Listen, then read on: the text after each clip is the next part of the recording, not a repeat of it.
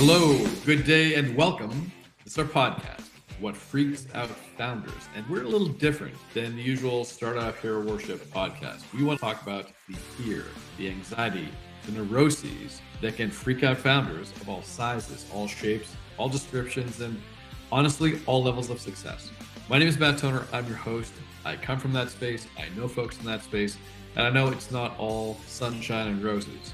With us to help make this happen is my producer, Mike Rosen, and he's going to help us today talk about all those things, those neuroses that founders will recognize in themselves, what they're trying to confront, what they're trying to overcome, and in some cases, what they're trying to harness. So stay tuned, enjoy the guests. They are amazing, and they're going to unpack their wisdom, their learnings, and the things that frighten them. So stay tuned. This is What Freaks Out Founders.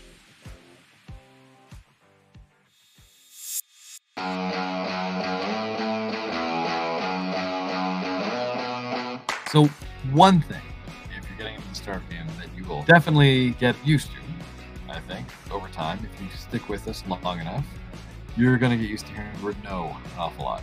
Or maybe not no so much, no, not say no, but not yet, come back to us when you hit X milestone, maybe reapply for this, come back to us later, deadline's passed, whatever. And yet you just learn to develop a thicker and thicker skin, you take this as a given, you move ahead, and people will tell you it gets easier. People will tell you you'll get used to it. People will tell you it'll only bother you. And it does. It still does. It does every single time. I wear every scar on my hide as a badge of honor and a source of pride.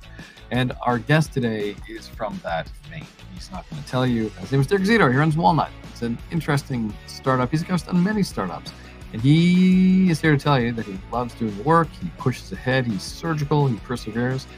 But hearing the word no, still difficult.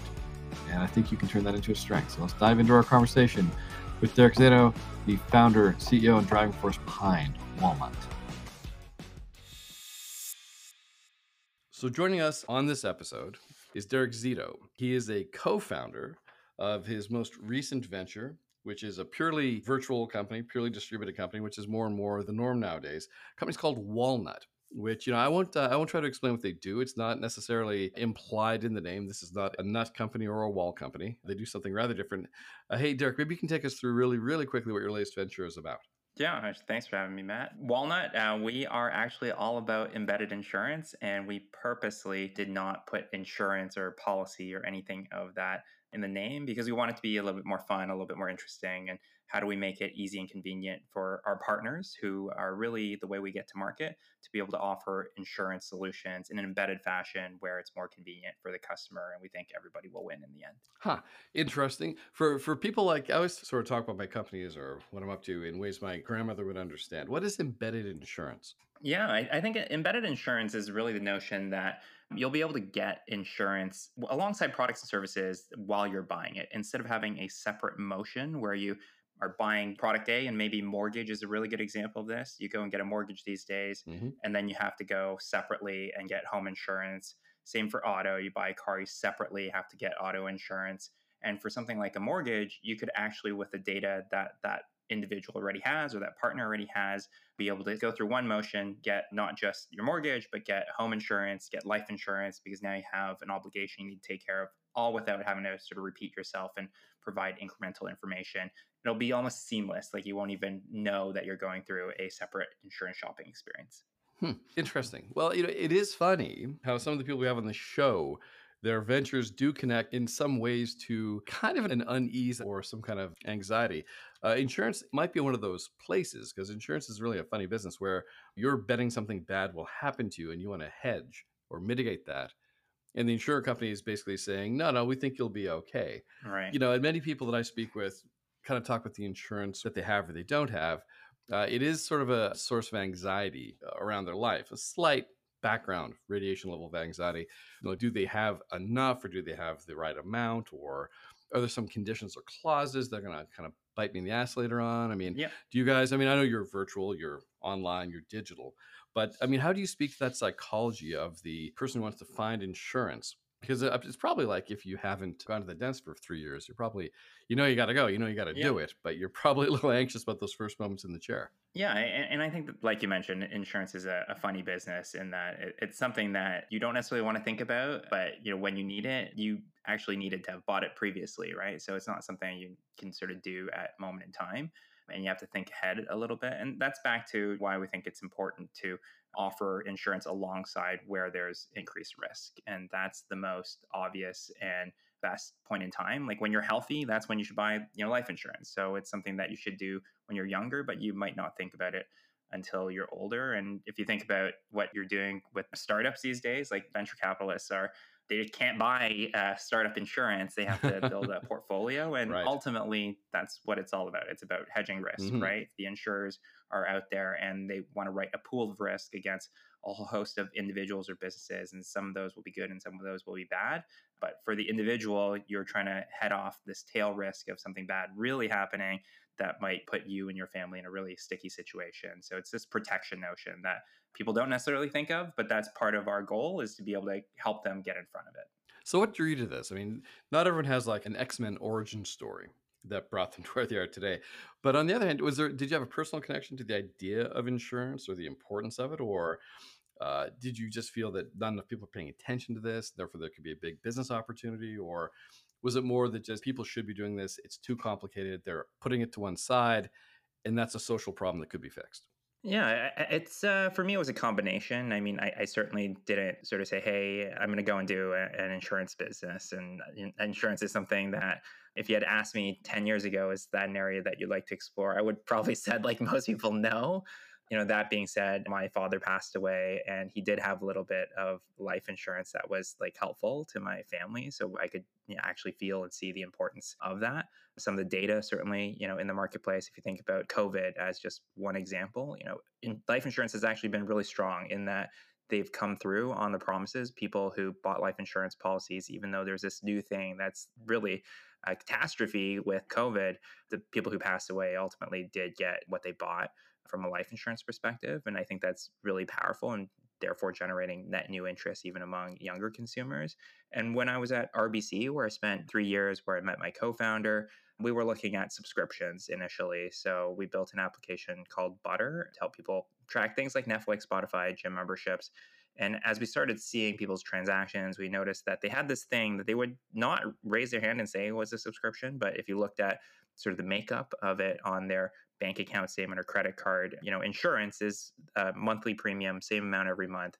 And you're getting some sort of value out of it. It's just more protection value. So it's not as top of mind. And part of our view is how do we try to make it a little bit more top of mind, back to Right. how do Oh, we of get course. ahead of when you have a problem. You want to be able to have the insurance before that. And as we thought about like some of the new fintech businesses, like buy now pay later was another one that I worked on while at RBC. They launched it as RBC Pay Plan.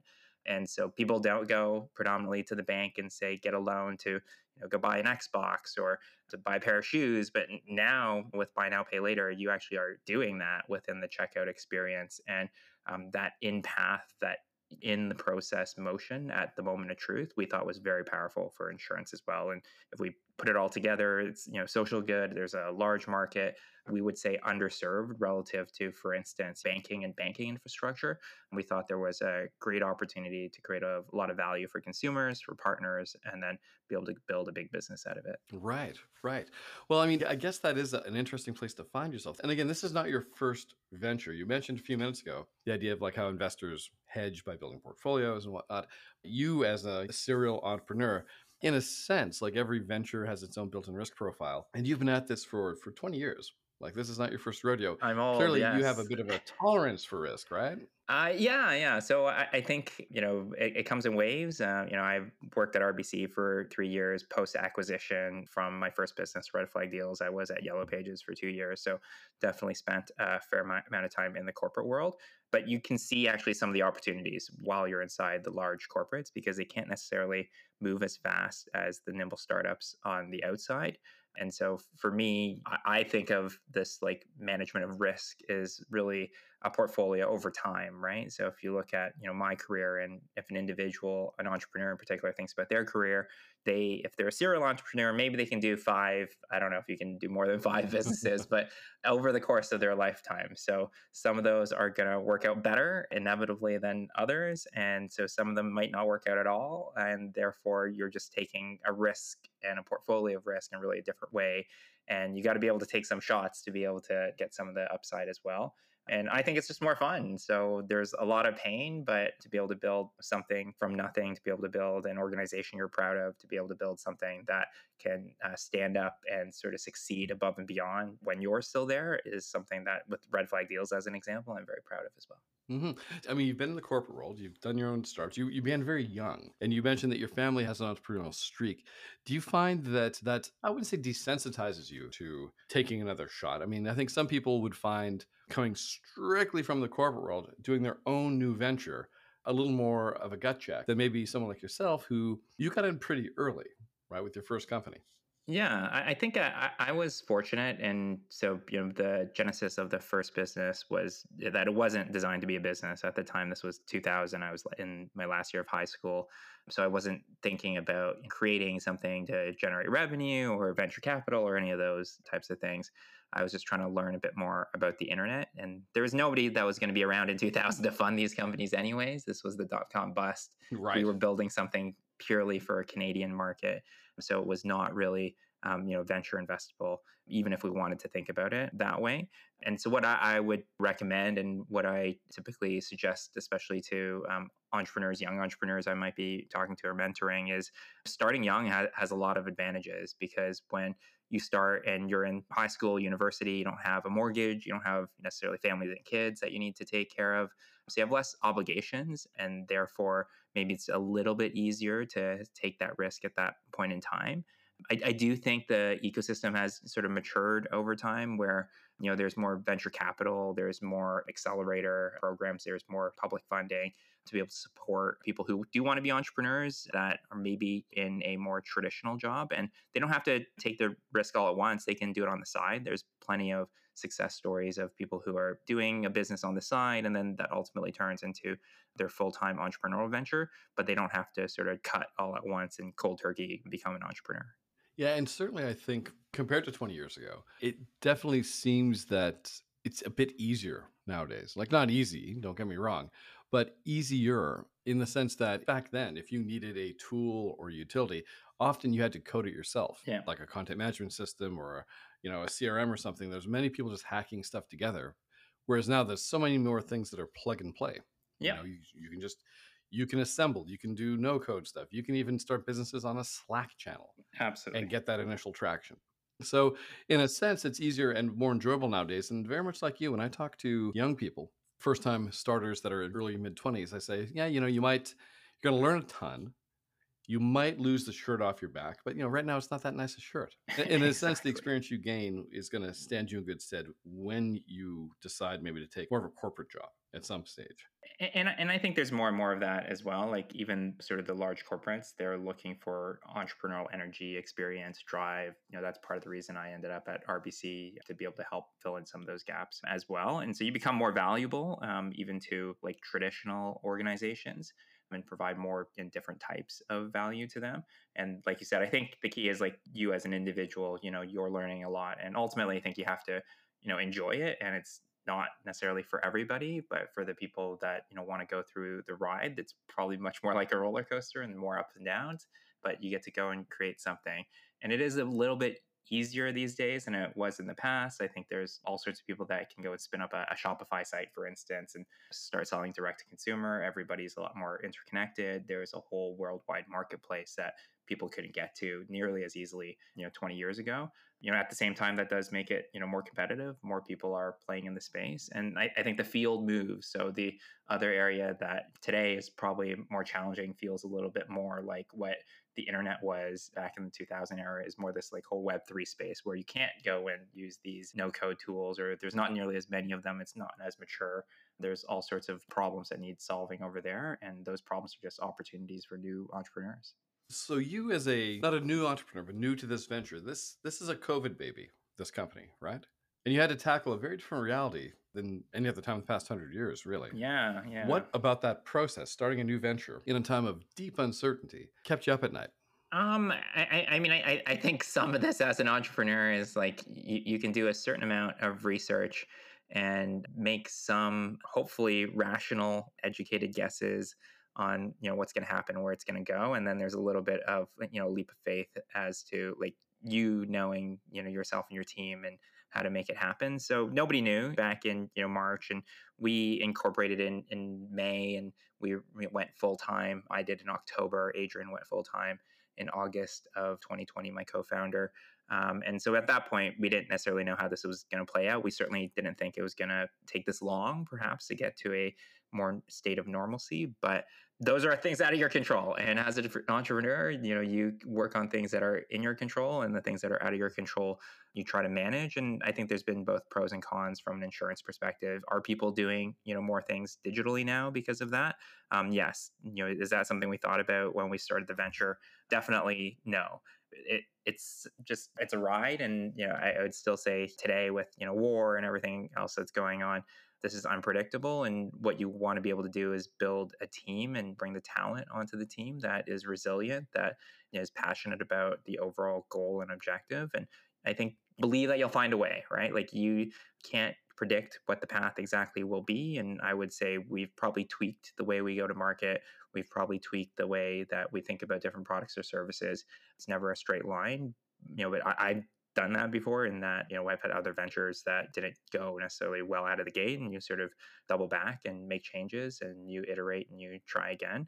And that's just part of the process. So, maybe the short answer for me is I try not to think about that too much. I think if you think about what you want to be able to achieve and why you're doing it, and then bring the right team to the table, the circumstances around it will sort of take care of itself. That's a great answer, but it's not really the answer to my question, though. Right? It is indeed a great answer, but really, what I'm searching for is like, okay, having said all that, you're managing what you can manage, you're taking action what you can take action on. There's things out of your control, and there's things that you can push back a little bit, and there's global factors none of us can control.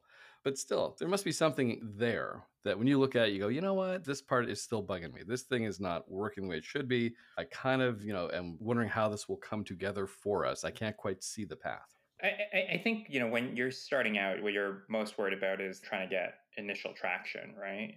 So the question is, how do you go out and do that? So for us, it's how do we go out and find insurers that we can work with? And then the other thing I would say is talent. That would be the other thing that's like TBD, challenging.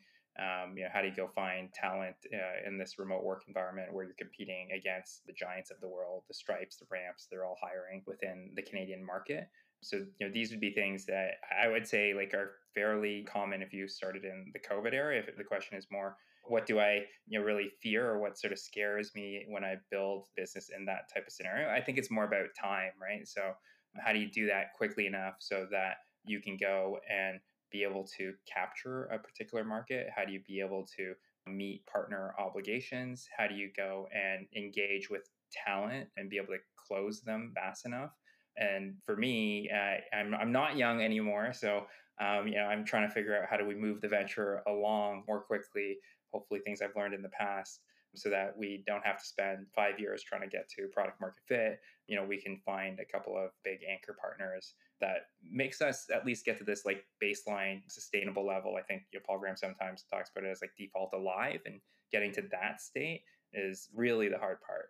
Afterwards, you can figure your way out. Right. So if speed is the governing factor, how do you create time? How do you manage to pull more speed into your organization then without it becoming a breakaway train? Yeah, we're still learning, and yeah, we I would say we don't necessarily know the right answer to that question. I think one of the things that was actually a recommendation from another entrepreneur that helped me a lot, and my co-founder a lot, was just to get some help from like a meeting scheduling sort of executive assistant type basis. And we're remote, so we could find some remote help like that as well, and that actually helps squeeze out, maybe it's 10, maybe it's 20% of your time that you're going back and forth with different partners, investors, and scheduling calendars. So that, as a very practical matter, I would say helped a lot.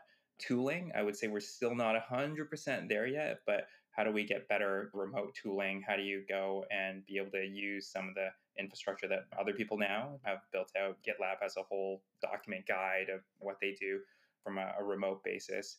And then how do you find other people on the team that can help you sort of take on some of the load?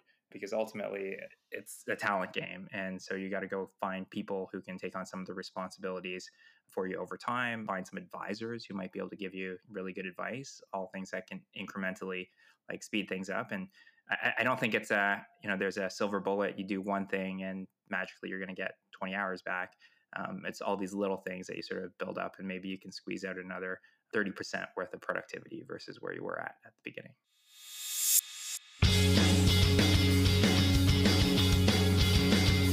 This podcast is being brought to you by the folks at Shred Capital. At Shred Capital, we're looking for ferocious startups and fearless founders that are taking their first or ideally their second swing at a game-changing new venture. We provide business optimization consulting. We provide non-dilutive financing. We provide a shoulder to cry on, and we want to lead, seed, or syndicate your first equity investment. So check us out, Shred Capital. That's at shredcapital.com or Shred Capital at any of your favorite social media platforms. So do you find being a remote company, is that a force multiplier potentially, where you're not constrained now to, well, I'm based in the city, therefore my talent stack has to come from this place? Are you now finding that it's like, well, we can theoretically at least absorb talent from any place and we have ways of working through it? Or do you worry that that's going to actually start to reverse itself as we come out of this pandemic and approach something more akin to 2019? Or is this a one-time change? I think it's a pretty dramatic change, because I think there'll be people that want to work remote and people that want to work in person. And that's more like, I don't think it's as black and white as that, because even the people that want to work remote might want to hop into a shared WeWork, once a week or something to that effect. But the mode has to either, predominantly, and we think of it as remote first, or it's more office first, and individuals, talent will sort of self-select as to what they want. So the opportunity, like you said, you can hire from a lot more pockets. The con is you're competing with all other folks that are hiring from a lot more pockets. We still have to learn how to work across all different time zones, I would say, is still a challenge, and how to make sure we document things and sort of write things down more than perhaps we did in the past. But, we've definitely chosen and made the explicit decision to be remote first. And I think where it gets a little bit more challenging for companies is people that operated perhaps like in an office environment. Now they're trying to figure out, how far do they go on the spectrum of remote versus in person. But because we started in the pandemic and because it was like day one remote first, we think that's pretty clear for the folks that we're going after.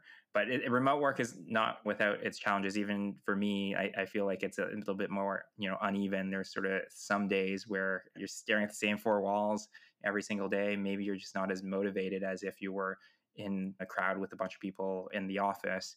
And so I have to find things every once in a while to try to like change the scenery. And, I bought an under the desk sort of elliptical just to mix things up a little bit, and, all sorts of different things that I try to just not make it so monotonous, which can definitely be the case if you're just working in the same place all day and sleeping in the same place even. Yeah, it's true. And also what you do is you do lose that kind of hidden ambulatory stimulation, like just going to an office and walking through rooms and going to get a cup of coffee and stuff. It triggers like a mind-body harmony. Whereas I found for the first year of the pandemic, I was, as you say, staring at the same four walls. And I got kind of a step tracker at one point, and it was shocking how my level of activity plummeted during the week compared to the weekend. Like the amount of steps taken collapsed. Yeah, and I think like physical health, mental health, it's a challenge, and it's back to, I think it's still like something that we and most remote organizations are still just in this like learning phase. And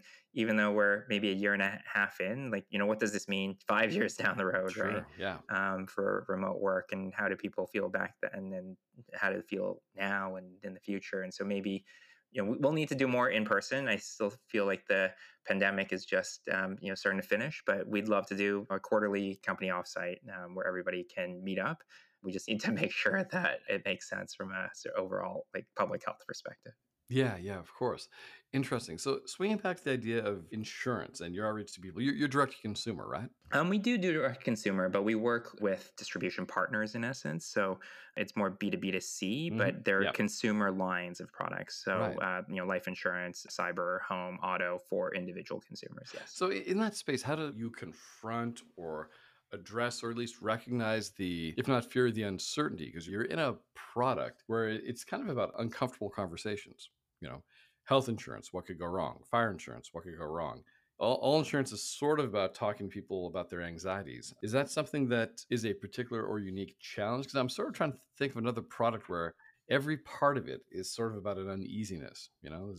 Maybe like, there's nothing joyful about thinking about, well, what happens if, something terrible happens. Does the psychology of the end customer, how do you address that? Yeah, and I think that's one of the things we're trying to do, back to trying to get them at the right moment in time. So we'll work with folks that offer online wills, for instance. So they're already in the mode of possibly thinking about, what happens if they pass, and who do they need to notify, and what do they need to have. And so that would be a good natural entry point to talk about life insurance and if they need incremental coverage, for instance.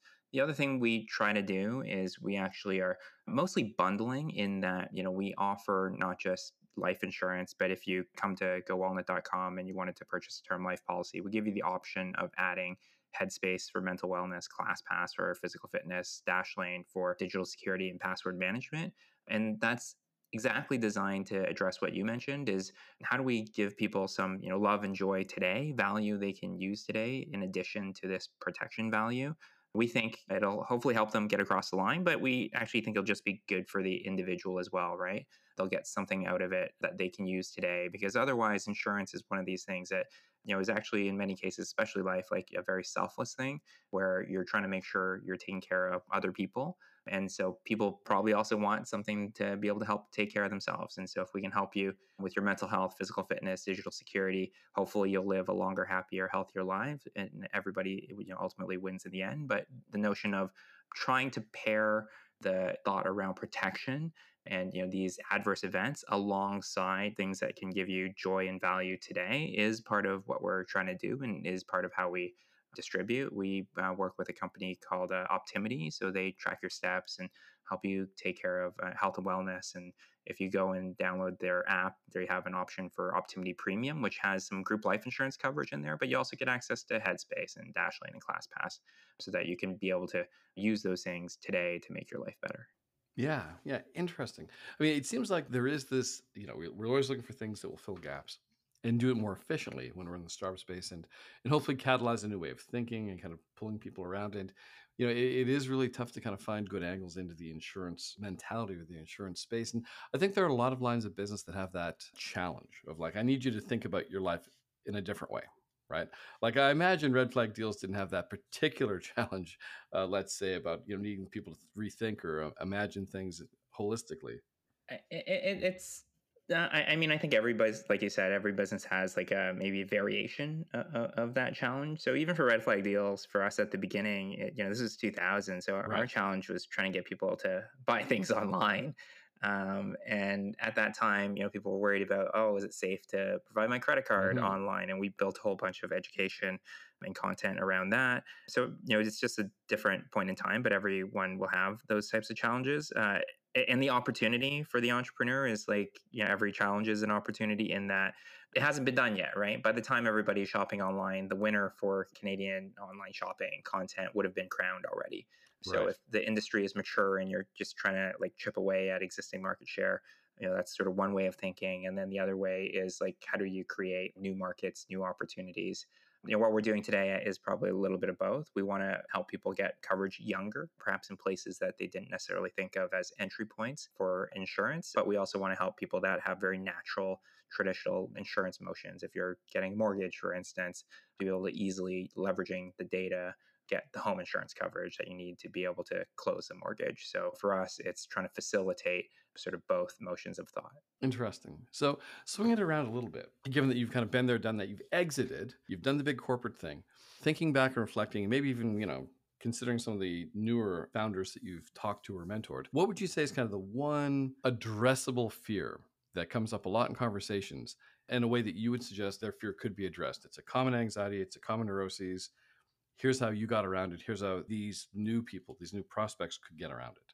I think one like the fears is this whole imposter syndrome thing, and I would say everybody, myself included, still feel that way. So if you're pitching venture capital firms, for instance, you're pitching for money, how do you feel like you're good enough to almost like deserve them to write you a check, right?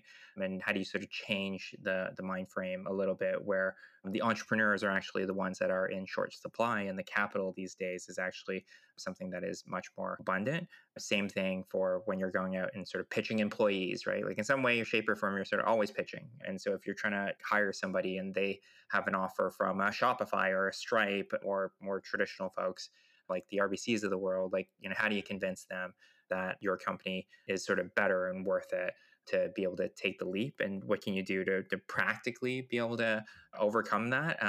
Really, I think the answer is like just volume and short-term memory loss. So how do you try to be able to compartmentalize the conversation so that even if it didn't work out the way you wanted to, that you don't overthink that and just keep going and keep pushing and keep having those conversations, because you're learning a little bit every single time. So the overall sort of advice is start now. Don't worry about it so much. Same thing. Like if you want to be an entrepreneur, you can start part-time, you can do it full-time if you want, but don't worry so much about like some of the risks. You can manage that and start just going out and having conversations. Don't be afraid to ask the questions. You have to be willing to ask in order to get an answer. And so if you don't do outreach, and I would say cold outreach these days, like with LinkedIn, with Twitter, with all these channels, sales, investment, whatever it might be, definitely don't be shy with cold outreach. The worst they can say is no. Really true. And that's a really good point. The worst they can say is no. And on the one hand, that's like, okay, that's no big deal. On the other hand, people have a hard time processing no. People have a hard time dealing with no, especially when they're putting it out there. They're putting out, this is me, this is my idea, I've put a lot of thought into it, et cetera, and I think, et cetera, et cetera. And then to hear a no, and not just one no, but maybe a lot of no's. Is there any way around that where it gets easier? You know what I'm saying? Like, how do you make that easier for people, I don't like hearing no's, and I get a lot of no's. I don't know that I don't know that it's like easier, but what you need is you need some yeses to go along with the no's. Yeah, Ultimately, fair. right? So I'm happy to hear 100 no's. If I get the one yes, and the one yes makes a meaningful impact, then it's okay. And if you never get a yes, then that's probably a signal that you might need to go back and tweak something. That's really like focus on the wins, expect the no's. And in many ways, if you just look at it from a pure math and take yourself out of the equation, you're just going to get way more no's than you are going to get yeses. So celebrate the wins and make sure that basically I would say get enough sleep. And these are just like simple things that you can do so that you can be able to process and take the feedback even from the no's. And sometimes I don't necessarily find the feedback from the no's to be like super helpful. Like we debate this sometimes, is it's an investor or a customer and they say, no, I'm out, or I don't want to buy it for whatever reason. And you ask them why, is their feedback valuable? I mean, the answer is maybe, but ultimately they didn't buy. I'm in many ways more curious about the yeses, what made them be able to convert, what made them get over the line. The no, they can sort of say whatever they want, but in the end, it's a no. And you just have to sort of move on. And I think that triangulation is important, because I think what that does is it lets you again manage the anxiety in that case. You get to look at different people, what they've said, why they've said it, and I think in some ways that takes the sting out, because there may be something truthful that wasn't perhaps obvious that floats to the surface, and only by that process can you look at it. And I think it takes away a bit of the personal feel of a no, because you hate getting it, but if it's a consensus, if it's a committee, if it's several things, perhaps easier to digest. But it is a good lesson for entrepreneurs. Like, if you're afraid of no, it's the wrong calling. So you have to get comfortable with the no. You've got to the no has to become your friend in a way. And I think it's sort of, you naturally get sort of desensitized to it when you get enough no's. So I don't know if that's a good or a bad thing, or if that might mean I'm doing something wrong. But I don't know. They still kind of hit. They still kind of hit for me. I got to be honest with you. They still kind of hits, and I guess I try to make that very mindful when I'm the one saying no. Yeah, To that's true as well. starts to come and saying, hey, you know what? I know that this is not the answer you're looking for, but let's talk about what it means, right? Yeah, and I think it's back to then like how can you be helpful, right? Just because you get a no doesn't mean you can't be helpful, and maybe it's the sort of wrong timing, maybe it's something else, that doesn't mean that, the business is not going to work. It's just not necessarily a fit for that individual. One of the things that I would say sort of on both sides is important, because I do angel investing on the side as well, is to try to get to an answer like fairly quickly, so you don't drag it out. And on the receiving end, same thing. Like, I'd rather get a quick no, and maybe that's the other way to think about it. If you were successful in getting to a no with one call, that's not a bad thing. That's probably like, 50% as good as actually getting a yes, so that you're not wasting too much time on it. The worst is the long maybe. Exactly. Like when the no is really going to be the answer, and maybe they even realize it, because then you keep on hoping, you keep on trying, you send them more stuff, another deck, another meeting, another cup of coffee, talk to an associate, and the no it's going to get to a no. It's already at a no. They just haven't told you yet. And man, it just reminds me of like, it all comes back to junior high. Getting a no, getting rejected, it's the end of the world in some ways. Or, you just take it as a lesson, and you move on to the next prospect. What's worse? Last question. What's worse, the no or the ghosting? I guess probably the no is still worse. The ghosting, I mean, you can follow up only so much, and then you already know it's a no. But like you said, no still hurt a little bit. So if they give you a direct no, and you really wanted that particular customer, really wanted that particular investor or particular person to join your team, the no probably still stings a little bit more. Yeah, true enough. Well, hey, listen, on that note, I hope you don't hear many more no's in your journey with your company, Walnut. Walnut, is it walnut.com or Go Walnut? It's gowalnut.com. Yes, maybe one day when we raise enough money, we can go get walnut.com. Yeah, I imagine that was a toughie, huh? Okay. So listen, it's been wonderful chatting with you today. And it's got me thinking, it's actually got me thinking about the whole insurance thing, the thing that maybe part of my brain avoids, because I don't want to think about what happens if, right? Yeah. So, maybe tonight I'm going to go home and do a little bit of, soul searching on that front, and see if I even have insurance. Good Lord. Okay. Listen, Derek, wonderful chatting with you today. Thank you so much. And for folks, if you're actually curious as to what Go Walnut does, if you want to take a gig with them, they're remote and they're looking for talent. We'll drop that stuff in the page below. Derek, thanks again. Thanks for having me, Matt.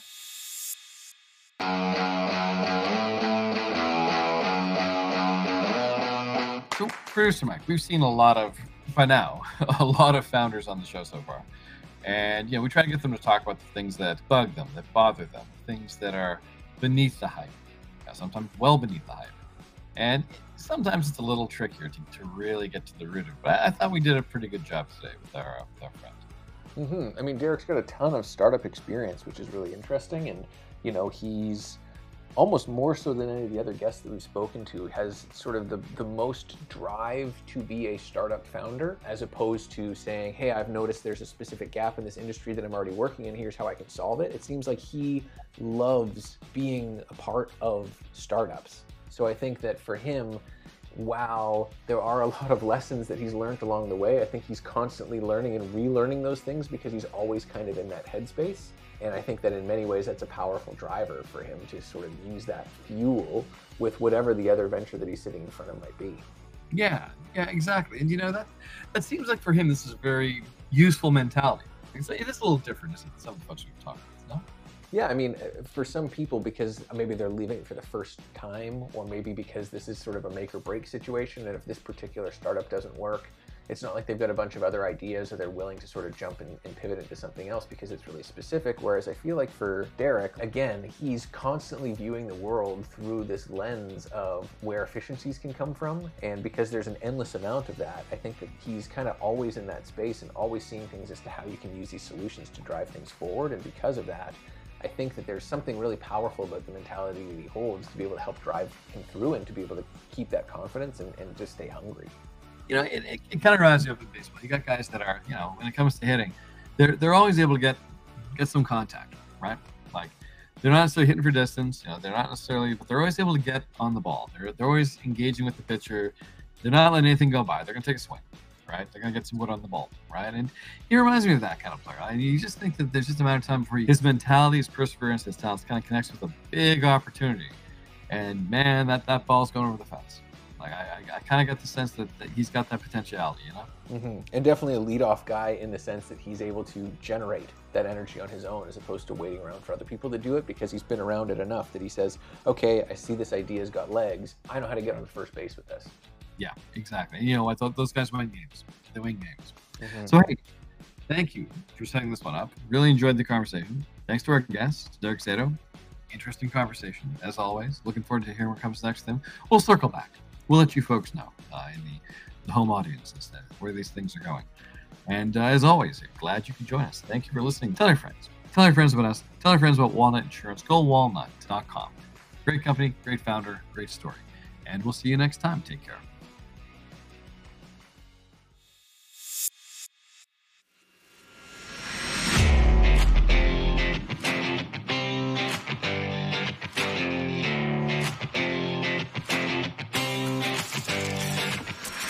Okay, so that does it for the day. The pod is done. I want to thank our guest. I want to thank our producer Mike in the control room for all of his thoughts and his feedback and his wisdom, and of course his technical skills. That's what makes all this happen. Our podcast is What Freaks Out Founders, where we explore not just the good stuff, but especially the bad stuff, the anxieties, the neuroses, those things that go bump in the night, and not just for the founder, but for the investor. And in our experience, that's true whether you're in Silicon Valley, you're in New York, you're in Berlin, or you're in Saskatoon. It's these common shared things that we're all working really hard to overcome. So check us out online wherever good podcasts are found. And if you want to check out our sponsors at Shred Capital at shredcapital.com, they can be found online and on all your favorite social platforms. Shred Capital tweets, Shred Capital shares, and Shred Capital supports. So hopefully today worked for you. Hopefully you come back for the next episode. And if you have an idea or maybe an especially neurotic founder that you'd like us to talk with, we hope you get in touch. Have a great day.